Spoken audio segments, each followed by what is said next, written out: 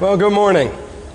Good morning, church. If you have your Bibles with you, I would invite you, please, to open them up to Galatians chapter 5, verses 13 through 26.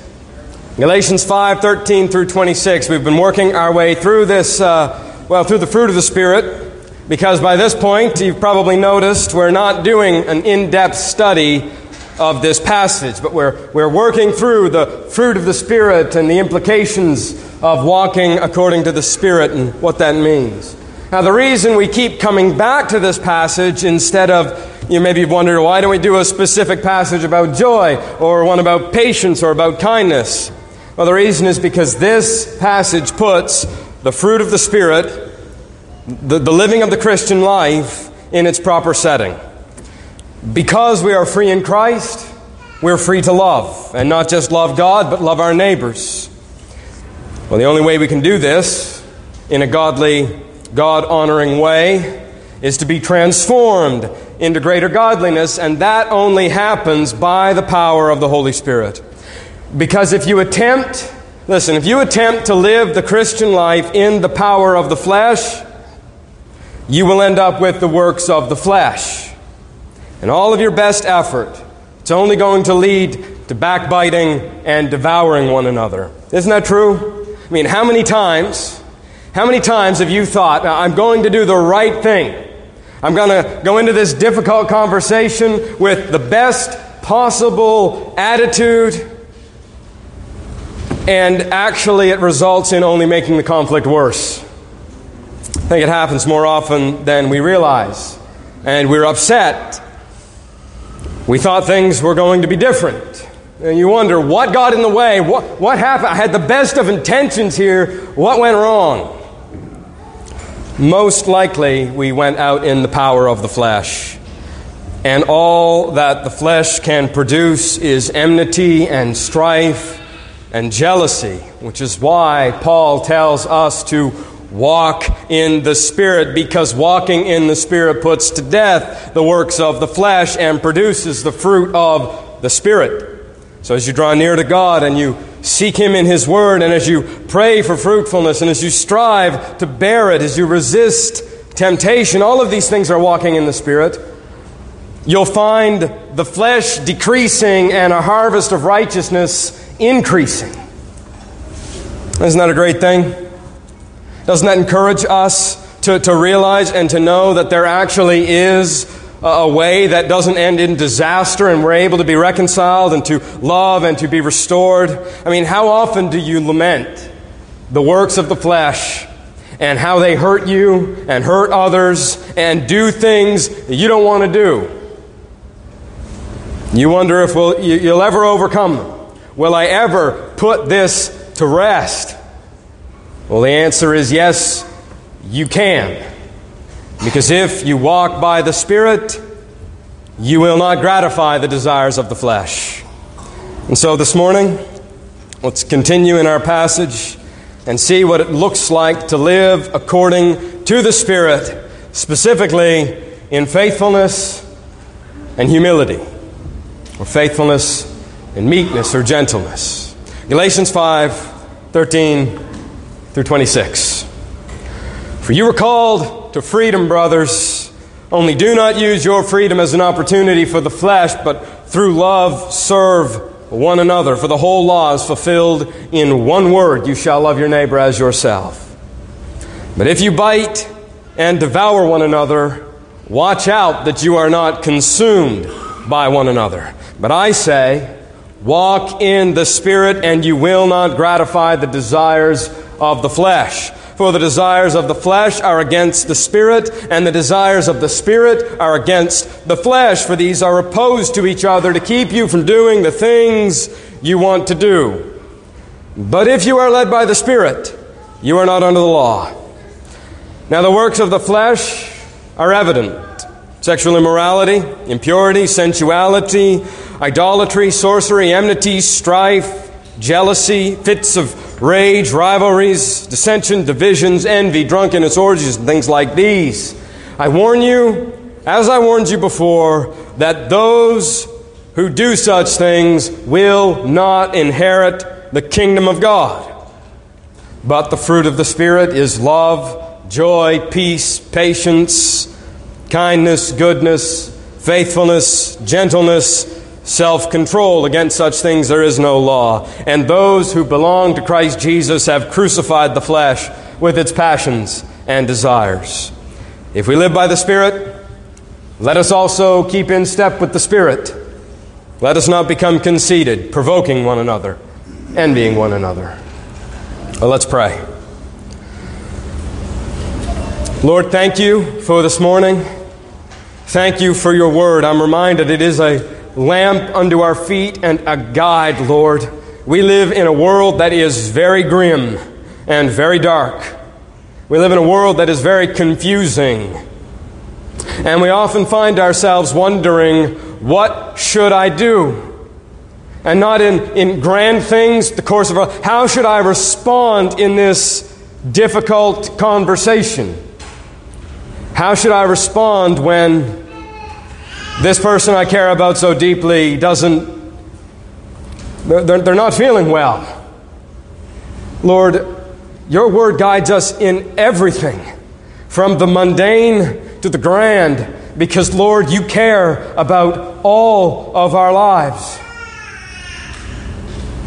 You've told us not to despise the day of small things, Lord, because you do not despise the day of small things.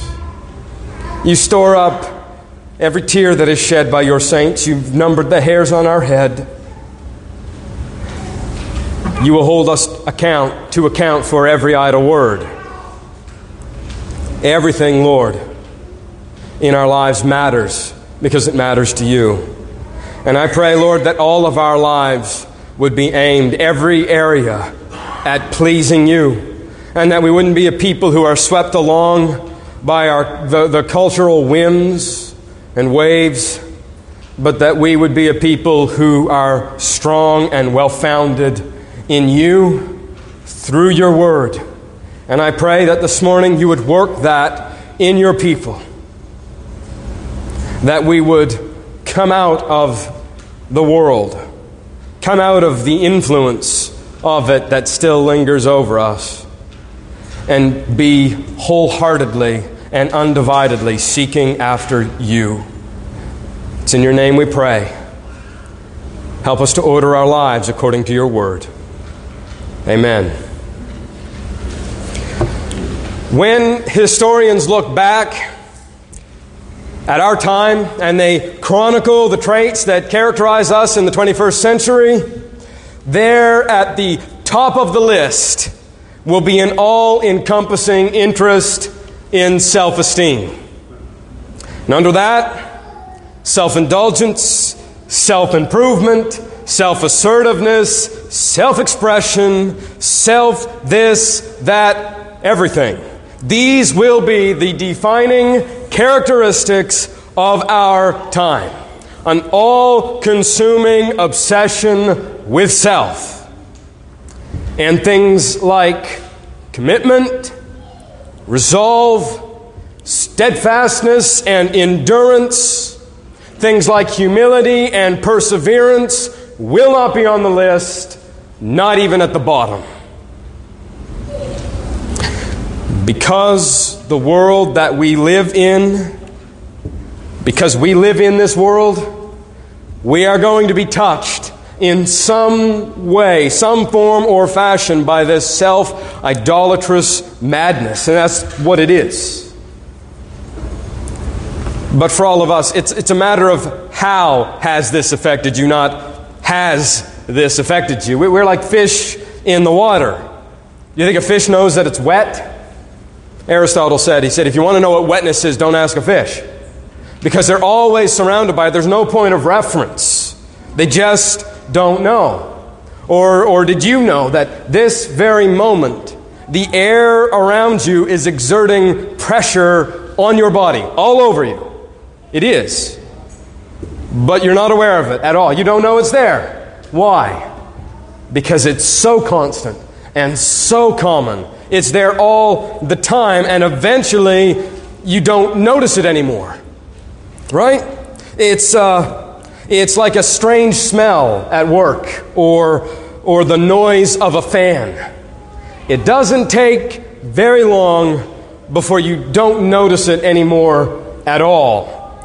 And even if someone points it out, what's that smell? I smelled it when I walked in, but I don't smell it anymore. It just becomes part of the atmosphere. Well, in a world full of self-centeredness that leads to a lack of resolve and a lack of convictions, it is impossible for believers some way to not be offended. I mean, if you jump in the water, you're going to get wet. If you live in this world, it is going to have an influence. And we need to be aware of this influence, pinpoint this influence, because it will rob you of joy and turn your hearts away from Christ. You know, John Piper, in his book, one of his biographies, he has a lot of biographies, one of them he has is about a man named Charles Simeon. Now, I doubt that many of you have ever heard of him, but he was a pastor at Trinity Church, Cambridge, and he endured a lot of difficulties from his congregation. If he was known for one thing, that was that. They would, the congregation would come in, they would lock the pews, chain them up, lock them up, so that if anyone came to hear him, they'd have to sit in the aisles. So he had a rough go. But in that biography, Piper points out what I just said. And then he labors the point, right, that we as a group of people, right, collectively have very little commitment. We value what the world around us in many ways values. We're children of our age, whether we like it or not. We just are. And that incorporates into us certain things that are in the culture, and I think one of those that comes in is it makes us weak and unstable and brittle in our resolve and in our commitment and in our convictions. And we become emotionally fragile quitters. And if you want to put yourself to the test, well, just ask yourself, how do you react to criticism? Someone criticizes you, what are the first things that come through your mind? All right, how do you respond when your hard work is not as valued as maybe you think it ought to be? What wells up in you when you don't feel appreciated like you think you ought to be appreciated? Well, if you're like most people, you say, well, fine. They don't improve me. They don't appreciate me. They don't listen to me. I'm out. Find a new family, new spouse, new job, new church. Go there, have the same problems. Why? Well, it's at the root of this. What makes people drop out so easily? And I'm not talking about matters of doctrinal faithfulness and finding a church. I'm talking about I'm offended, so I'm heading out of here. It might surprise you that the reason people do this is very often on account of pride. Pride. We're a proud people, and we love being proud, and we feed pride the best that we can, and we do it all day long. And the food that pride feeds on is anything that has the word self attached to it. Pride is always saying more. It's always saying more praise, more possessions, more pleasure, more ease, more for me. And so if I find myself in a challenging situation, I find myself somewhere where I'm not achieving any kind of self-actualization or self-realization, I'm not being all that I can be, and the challenge that I'm facing, it doesn't directly benefit me. People will endure a lot if they perceive it'll benefit them. If it doesn't benefit me, who cares about commitment? I'm out. It's all about me. And when it's not, we quit. And sometimes we even believe it's for a noble cause when we quit, right? Because what could possibly be more noble than service to me? And so we're easily hurt. And our resolve breaks easily. Our marriages break easily, right? We mope and pout at the slightest disagreement, and our faith and our joy, they're as stable as the dried grass. One gust of wind and they're gone. Very little perseverance at all. It's not supposed to be this way. God did not intend for His people to be emotionally fragile and being whipped to and fro. But He wants His people to, as He tells us in 1 Corinthians, to be steadfast, immovable, and always abounding in the work of the Lord. And that's going to be hard for a lot of Christians to do without first breaking free from this anemic, easily exhausted, self-centered obsession that has gripped our society with a stranglehold. I think most Christians, if they reckon honestly, they do see this to one degree or another in themselves.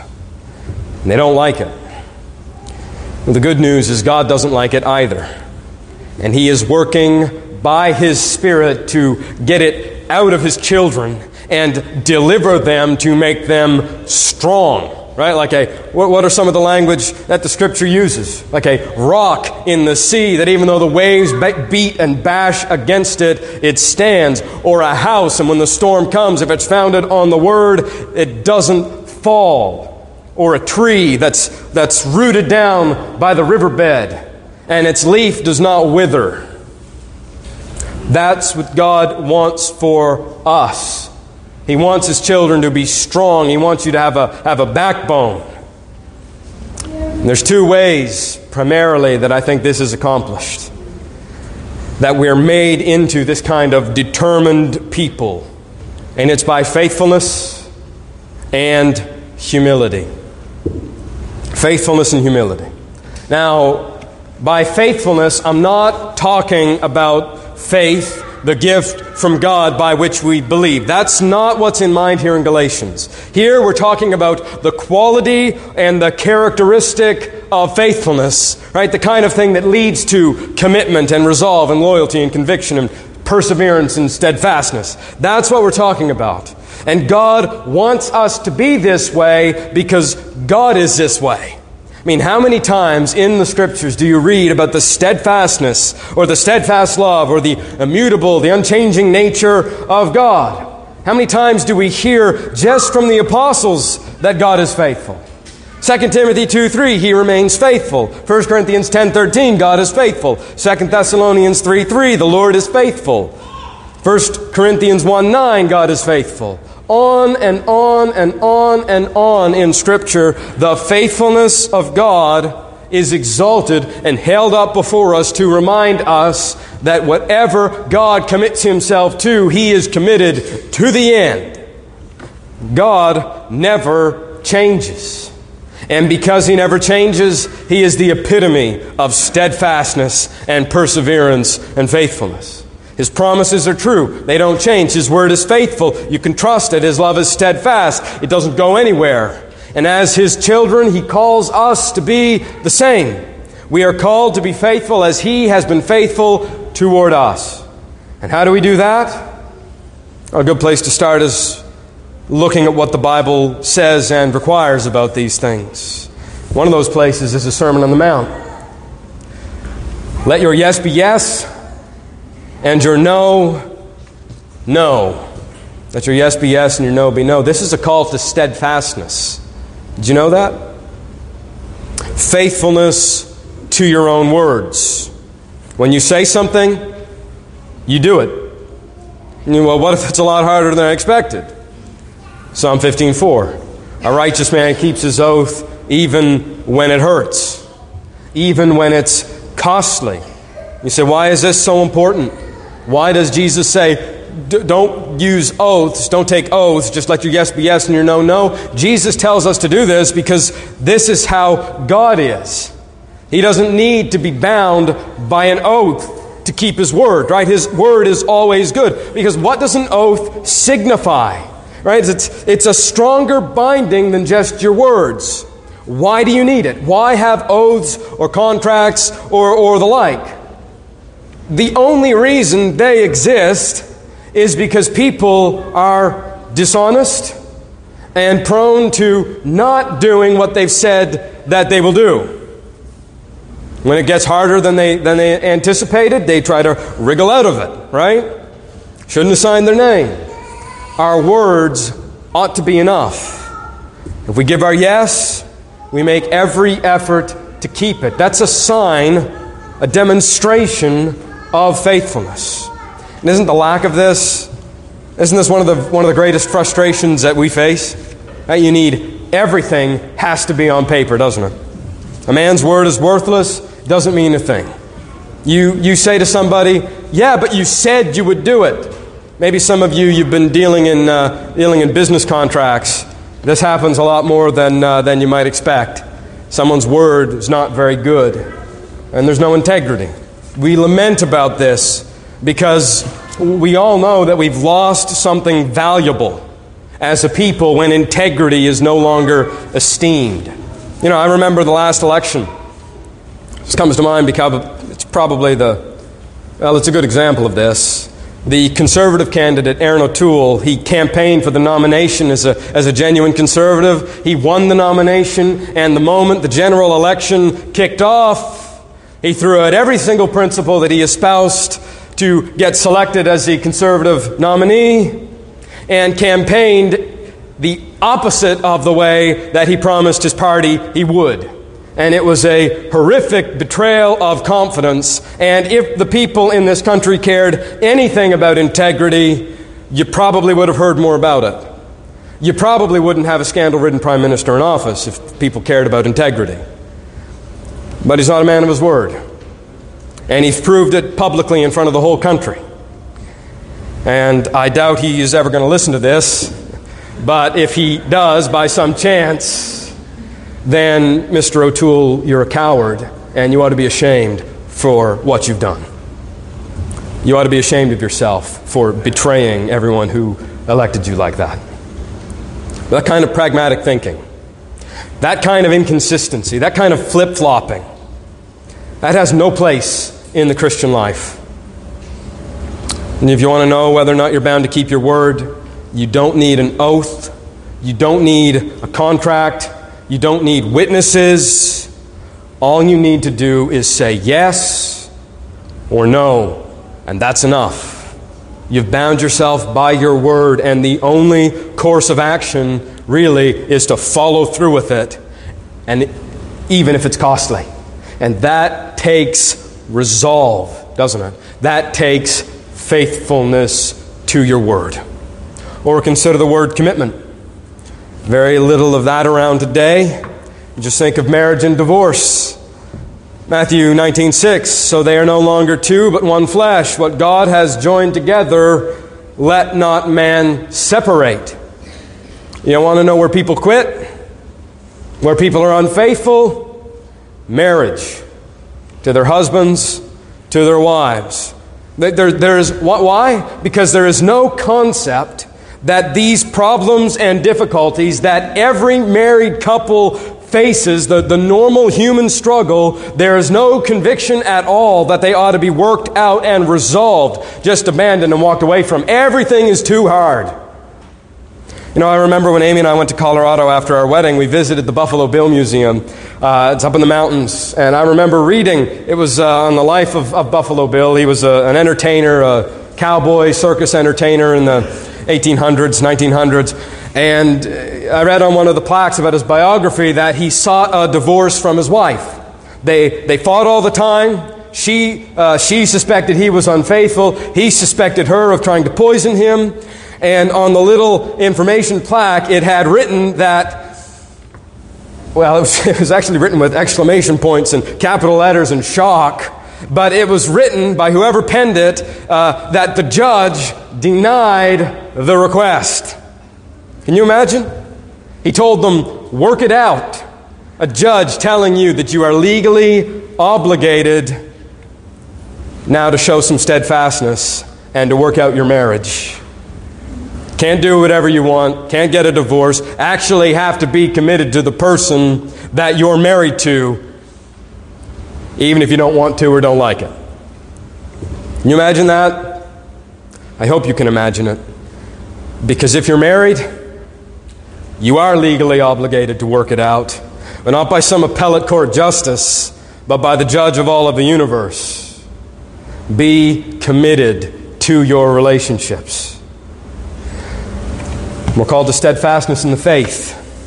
This is a repeated theme in the book of Hebrews. Now, we don't know who the book of Hebrews was written to. It was written to a group of Hebrews, obviously. Where, we don't know. But we do know from reading the book that they were a people who were wavering.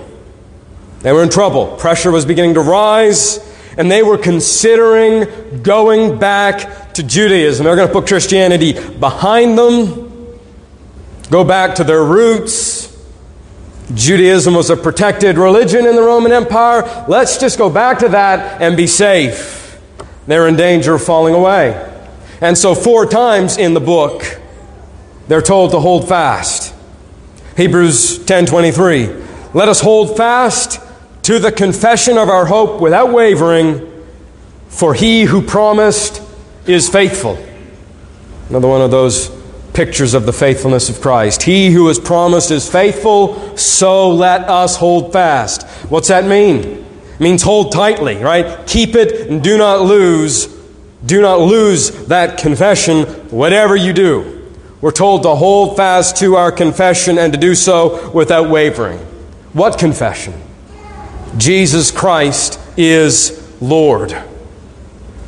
The confession of the gospel of Jesus. And when it comes to the gospel, and when it comes to the gospel of Jesus Christ, you don't yield an inch. When it comes to the gospel, there are certain hills in the Christian life to stand on and die on and not retreat from, and the gospel of Jesus Christ is one of them. That's faithfulness to His Word. That's holding fast to your confession. God is faithful, we're told, to fulfill His promises. We hold fast then to those promises in faith, knowing they will come to pass. Or Hebrews 4:14. Therefore, since we have a great high priest who has passed through the heavens, Jesus, the Son of God, let us hold fast to our confession. There it is again, hold fast to our confession. Why? Well, because we have an advocate. Because we have a great high priest who intercedes for us, and all his intercession will be effective. The promises of God, because He is faithful, they're not going anywhere. So keep believing and do not fall away. Forgiveness, intercession, all of the saving works of Christ aren't going anywhere, so neither should you. You just have to hold out a little while until they come to pass.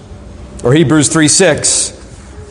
But Christ was faithful as a son over His house, whose house we are, if we hold fast to our confidence and the boast of our hope firm until the end. Again, we're told to hold fast to our confidence in Christ. And listen, not momentarily, but to the end. Faithfulness, true faithfulness, listen, it doesn't have an expiration date. The only kind of faithfulness the Bible recognizes is faithful to the end. Anything less than faithful to the end, do you know what it's called? It's called apostasy. Anything less than faithfulness that goes all the way is called falling away. You know, I think of the first chapter of Revelation. To every church, Jesus gives promises of reward, right? And He gives those promises to sustain the believers in their difficulties. And the promises, in a way, they correspond to their present trials to make them more bearable, right? To those who are naked, He says, I promise you will be clothed in garments of righteousness, kind of thing. And you can endure a lot better when you know something wonderful is waiting on the other side of the difficulty that you're facing, right? If there are a lot of people, have you ever seen the show Fear Factor? Okay, there you go. People will endure a lot if they know there is a reward on the other side of their endurance. That's what Jesus is telling the people here in the churches in Revelation. But they aren't promised to everyone. They are only promised to those who overcome. The promises are only given to those who persevere until the end. Same thing in Hebrews 3:14. For we have become partakers of Christ if we hold fast the beginning of our assurance firm to the end. We have become partakers of Christ, but there's a condition. if we hold firm until the end. Belonging, you say, I thought it was, yes, it is faith that saves us, but it's Christ that keeps us, and He will lose none of those who are given to Him. So you take that promise, Christ will lose none who have been given to Him, and then you see somebody who abandons Christ. What is the only logical conclusion? They were not given to Him. Otherwise, He would keep them. And those who fall away, those who do not hold fast to the confession, do not belong to Christ. Same thing in 1 Corinthians 15:2. By this gospel you are saved, if you hold fast to the word. Otherwise you have believed in vain. Perseverance is a sign of real faith, because it is the Lord who keeps us. Right? So if someone falls away, it wasn't real. 1 John, he says, they went out from us, but their going out from us proves that they were never of us. It wasn't real. It was empty. Paul says it was in vain. Genuine faithfulness, wrought in the heart by the Spirit, does not turn back to the world. It can be afraid. It can seek the Lord for courage. It's not, always at the very front of the battle. But the one thing that genuine faith never does is retreat back to the world and stay there. I think of Pilgrim's Progress. At the very end, all of the people, they're crossing the river Death into the celestial city. And for some, the water's passable. They get in, it's over their head, but it's calm and they can swim across. When Christian goes across, the water is splashing over his face, getting in his mouth. He doesn't know if he's going to make it. He's swimming with all of his might to get to the other side. Hopeful has to come and help him. He doesn't know if he's going to make it. Mr. Standfast, when he crosses the river, he puts his foot in. You get the picture. He touches the water and it's only an inch deep, and he walks across as if it was on dry land. And everyone crosses the river differently, but they all get across. They all advance, even though some have much more confidence than others. And some believers are like that. They have faith. They believe. They're not going anywhere. The Lord has the words of life, and they believe Him. But they're easily shaken. Sometimes they tremble, and they need the help of those who are strong. And so holding fast, having integrity, having resolve, having steadfastness, it doesn't mean you never doubt and struggle forward. But what it does mean is you move forward and you hold your ground and you keep your word and you do not compromise whether you're fearful or not. This is the example of faithfulness set for us by God the Son, the Lord Jesus Christ. It's always comforting to know that Christ is the captain of our salvation. Have you ever been in a job where the employer asks you to do something and it's not pleasant, and you know that not only has the person asking you to do it never done it, they would be unwilling to do it even if they had to. Right?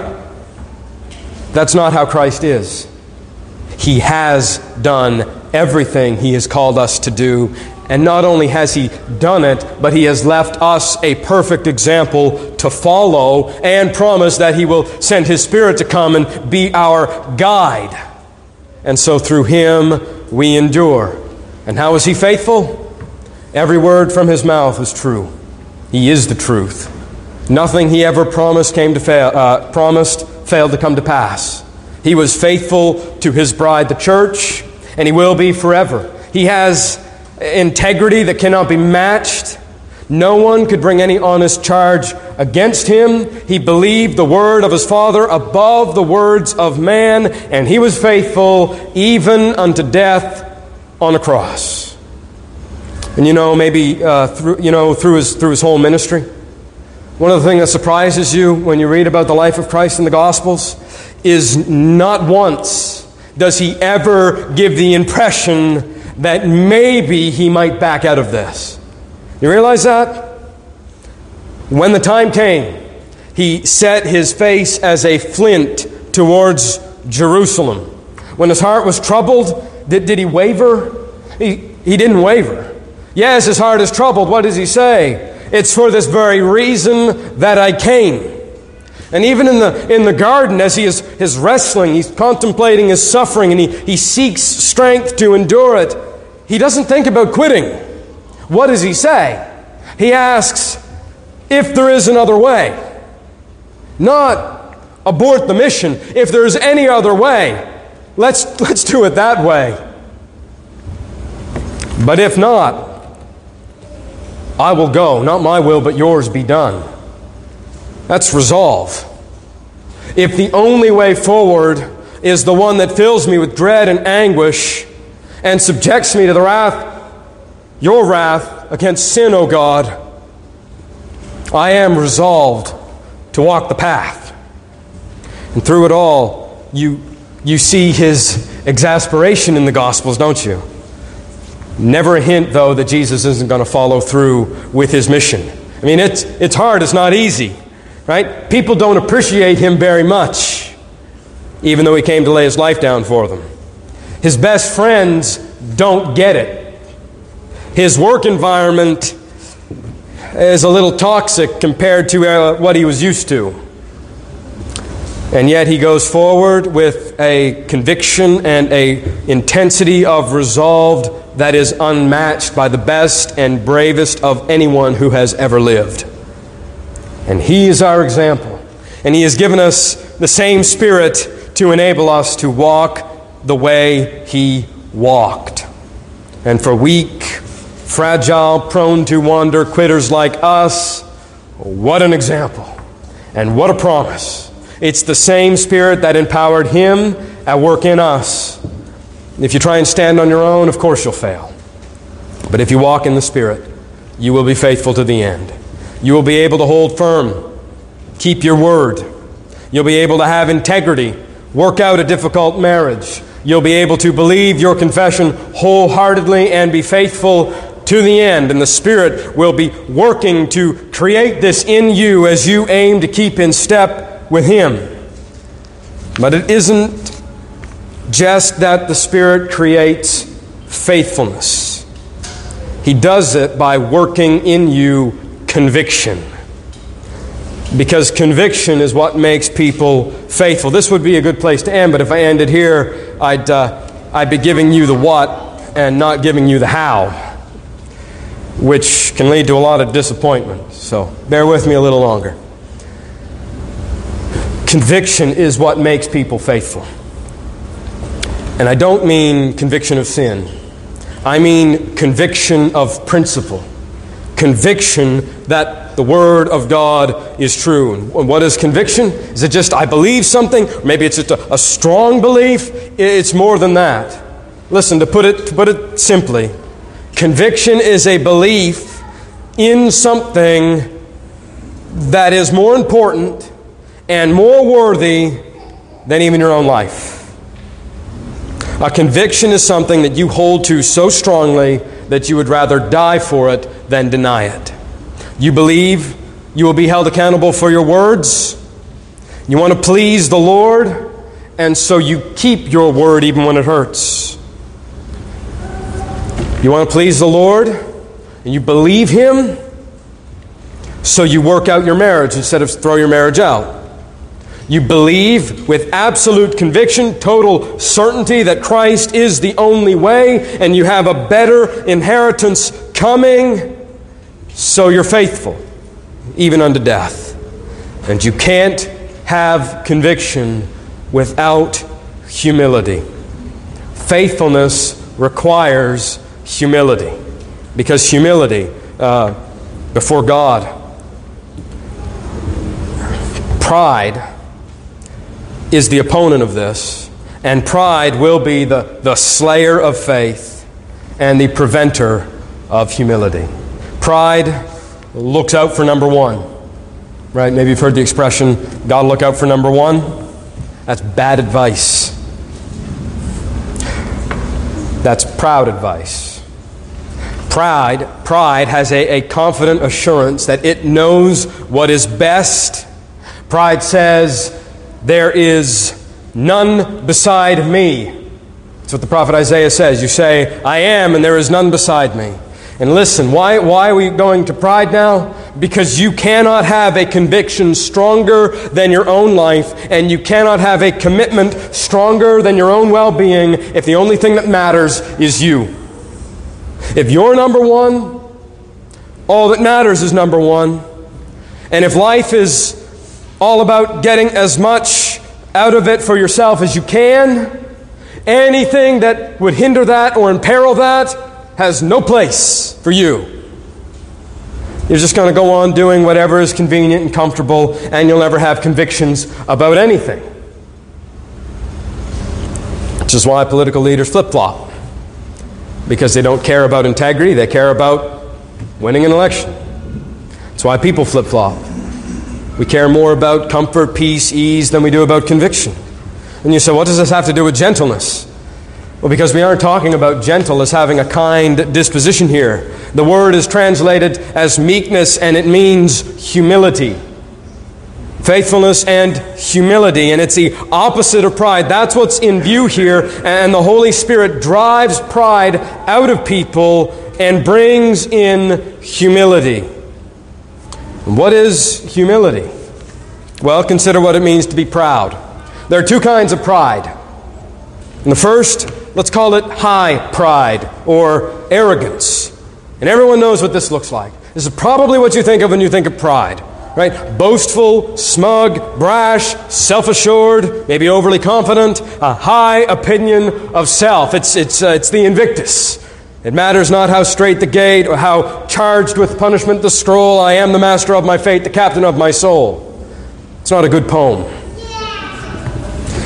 Pride, an arrogance that elevates oneself to the supreme position, makes God in the image of man. And by the way, this is the goal of a lot of children's education, and not so much in school, usually in the media, right? They need to believe in themselves. They can do anything they want. They need to build up their self-esteem so they realize how special and how self-important they are. How many times do you have to deal with that, parents? All this does is leave society with a bunch of self-obsessed, self-important narcissists. When I was in college, I had a roommate, and he was very much in love with himself. And somebody called him a narcissist, and he said, he came back into the dorm room and said, so-and-so called me a narcissist. And I said, oh, really? And he goes, yeah, I like to think if I was in Greek mythology, I'd be more of a Zeus.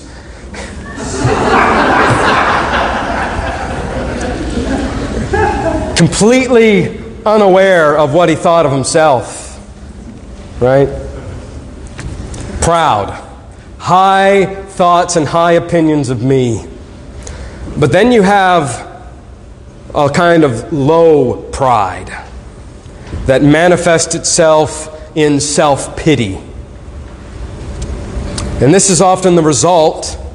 This is what happens when you make life all about self and self-esteem. People are sad, people are down on themselves, people lament their situations, and they have ample amounts of pity reserved only for themselves. Why? They're disappointed narcissists. Most don't even realize it, but the problem is the same. They are proud, having high thoughts about themselves. And when those around them, they don't realize how wonderful, how sincere, and how great they actually are, when their friends don't see this in them, when others do not love them as much as they love themselves, they sulk and woe is me and indulge in pity, and they're distressed. Nobody thinks as much of me as they ought to think of me. It's all pride. It's all pride because the focus is squarely on the self. It's turned inward, not outward. And in a supposed quest to make people confident by turning them inward and teaching them to love themselves and to see themselves as supreme, as the most important, ironically, in that quest to make people confident, they have actually become proud and incredibly fragile? Well, the answer to all of this is humility. Humility is where pride finds its grave. Now, not by thinking much of self or less of self, but by not thinking of self at all, right? Not being overly impressed by a sense of one's self-importance. And so humility isn't boastful. It's not self-assured. It's not arrogant. But humility also isn't self-pitying, sulking either. When somebody rejects your idea, oh, you don't think I think it was the greatest idea in the world. You don't think my idea is the greatest idea in the world. You must not think very much of me. I think a whole lot of me. Now we've got a problem. Some people get brash and angry. Some people just sulk. Both come from the same place. Humility doesn't do that. Humility is not overly concerned with self, not overly concerned of its own opinions, not overly concerned about the opinions of others, but instead is primarily concerned about others. That's humility. I don't need to be the only one who's right. I'm not going to sulk if no one likes my idea. I recognize that others have value and valuable input, and I can learn from them. I'm not number one. In fact, I'm looking to others as better and more important than myself. It's going to change how you think about other people. All right, if you're not thinking about self, your concern isn't going to be, well, how does this affect me? It's going to be, how can I serve others? And this is why the word gentleness and humility are so linked together. It's really, really difficult, if not impossible, to be gentle when you're proud. Because if you're proud, full of love for self, you're always going to be trying to defend yourself and proclaim your own importance and convince others how great you are. It's really difficult to get offended when you're not overly concerned about yourself or about your own opinions or about what others think of you. Let me give you an example of this. The most humble man in the Old Testament. Do you know who he is? Moses. Numbers 12:3. Now the man Moses was very humble, more than all the other people who were on the face of the earth. Probably not written by Moses, that one line.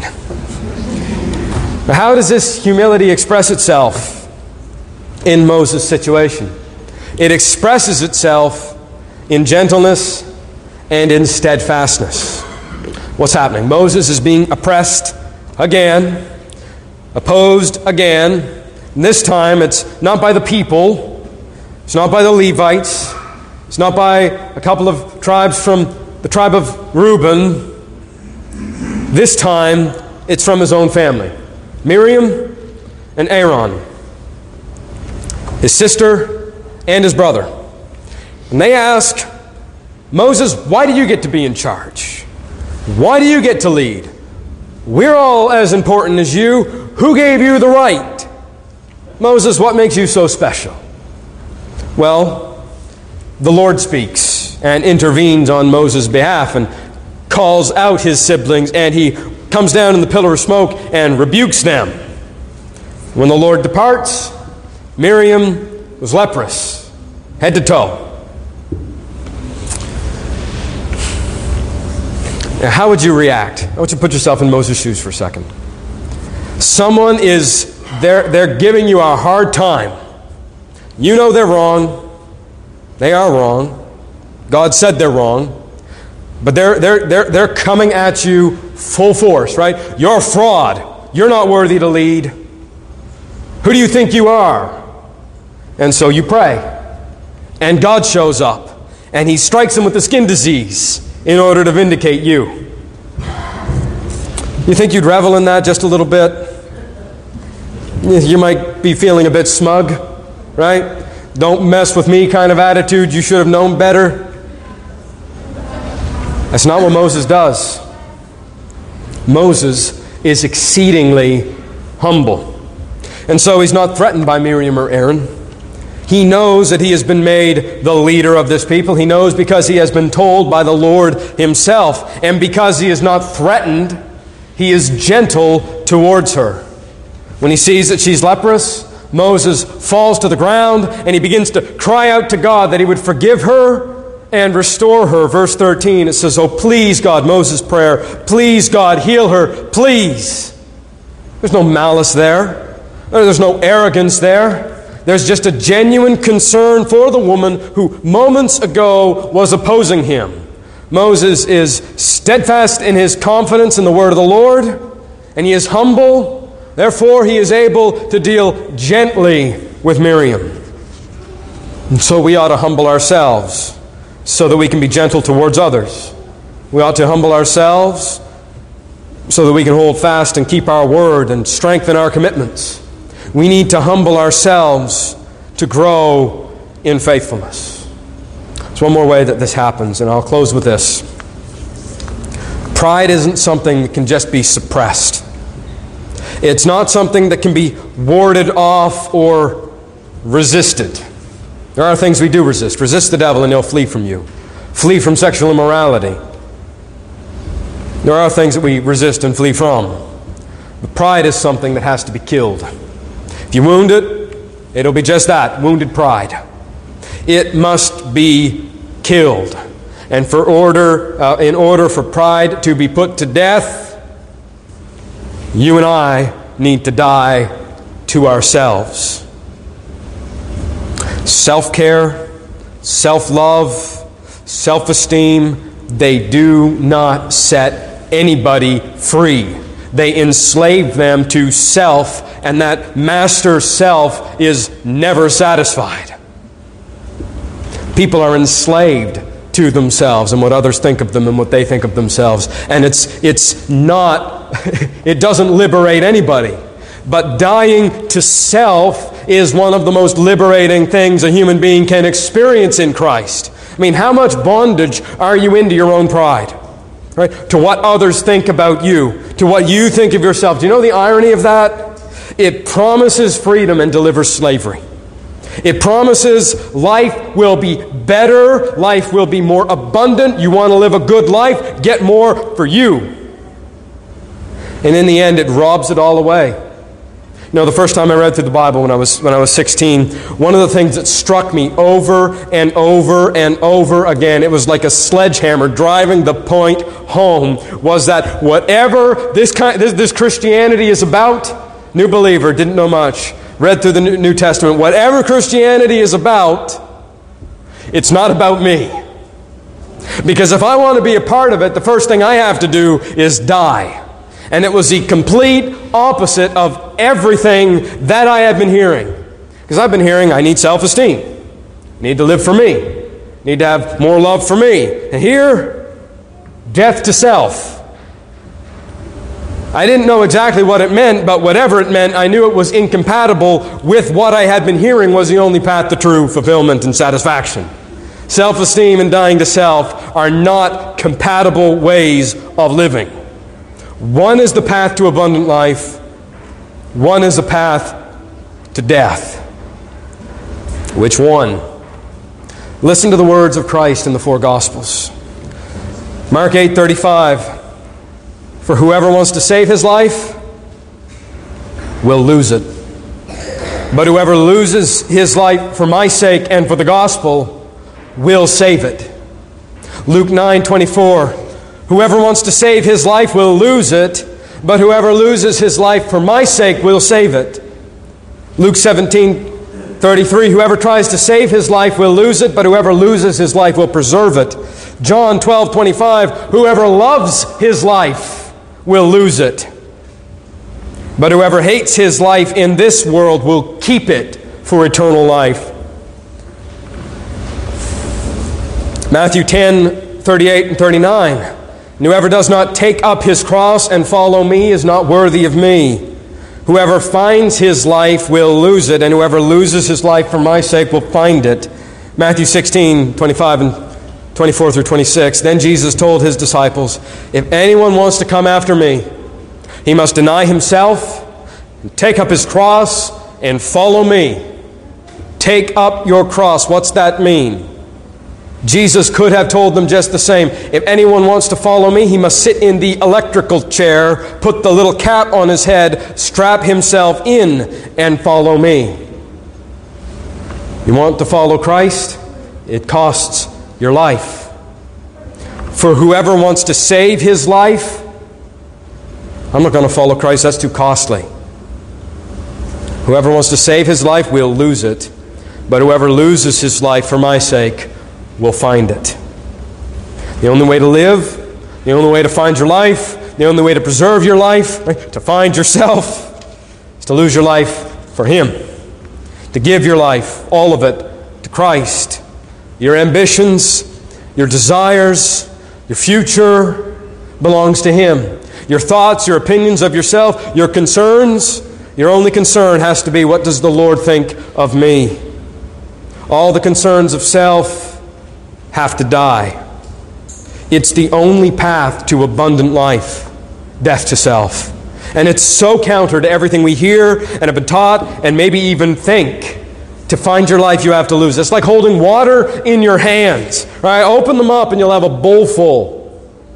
Water in your hands. But what happens the tighter you squeeze and cling to it? The more tenaciously you cling to and hold on and squeeze on to your life, the more of it you lose. And when you open up your tight fist, you find it empty. No life. So, if you want to live, if you want to save your life, if you want life in abundance, then take your life in this world and your well-being and your comfort and your ambitions and your desires and hold on to them loosely, not being overly concerned when they are taken away. If you give your word and it's going to be costly to fulfill it, so what? You're dead to yourself and alive to Christ. If your marriage is difficult, you're dead to yourself. And a corpse doesn't too much care if its toes get stepped on every now and then. Right? You can't offend a corpse. Go out into the graveyard and try. Right? You can be as rude and as cruel with your words as you want. You're not going to offend anybody. They're dead. That's how we're called to be to ourselves.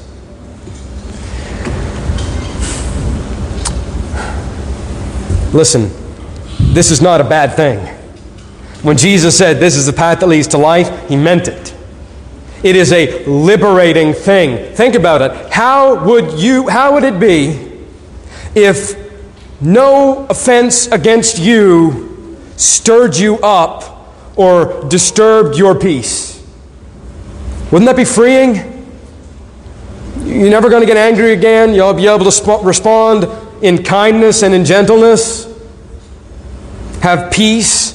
Answer calmly. You do that by dying to self. And that doesn't come from self-esteem. It comes from death to self. And if you do that, say, Lord, maybe you don't know what it means. Lord, just help me to die to myself. You will be liberated to love and liberated to have peace and liberated to be faithful and have convictions. Why? Because I care about something else more than my own comfort now. Because I'm not number one, the Lord's number one, and I would rather... That's why people were burned to the stake in the past, because of their convictions to the Lord. And they loved the Lord and His Word and His truth and His gospel more than their own lives. You want to be gentle, all of these things, and you want to finally understand what it means to live, surrender your life to Christ. All of it. And then, and only then, will you truly be alive. Because life, and life in abundance, is found nowhere else but in the Lord Jesus Christ. So lay down your life, take up your cross, follow Him. It will not be easy, and it will never disappoint. Let's pray. Lord, thank you for your word. Lord, you put your finger always on our deepest needs.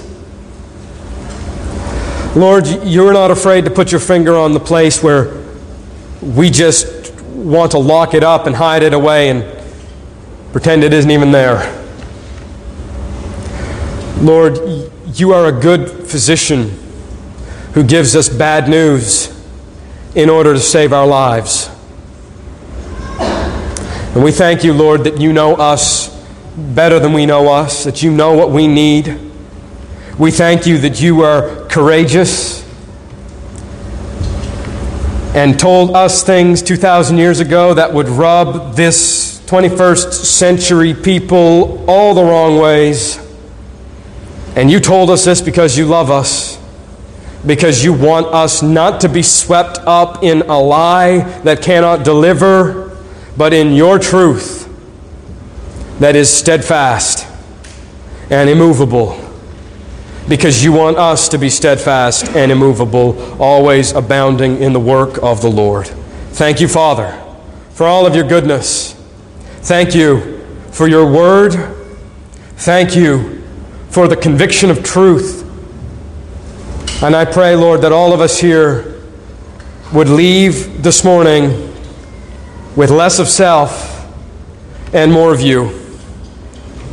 That our feet would be that much firmer in our convictions, that we would be that much gentler to others, that we would be a little bit or a lot more willing, Lord, to sacrifice meaningless trifles and temporary pleasures for an eternal weight of glory that comes from your hand for those who persevere to the end. Help us, Lord, to be faithful, to be humble, to be gentle. Help us, Lord, to be like your Son, Jesus Christ, and work in us by your Spirit to make us into his image. Amen.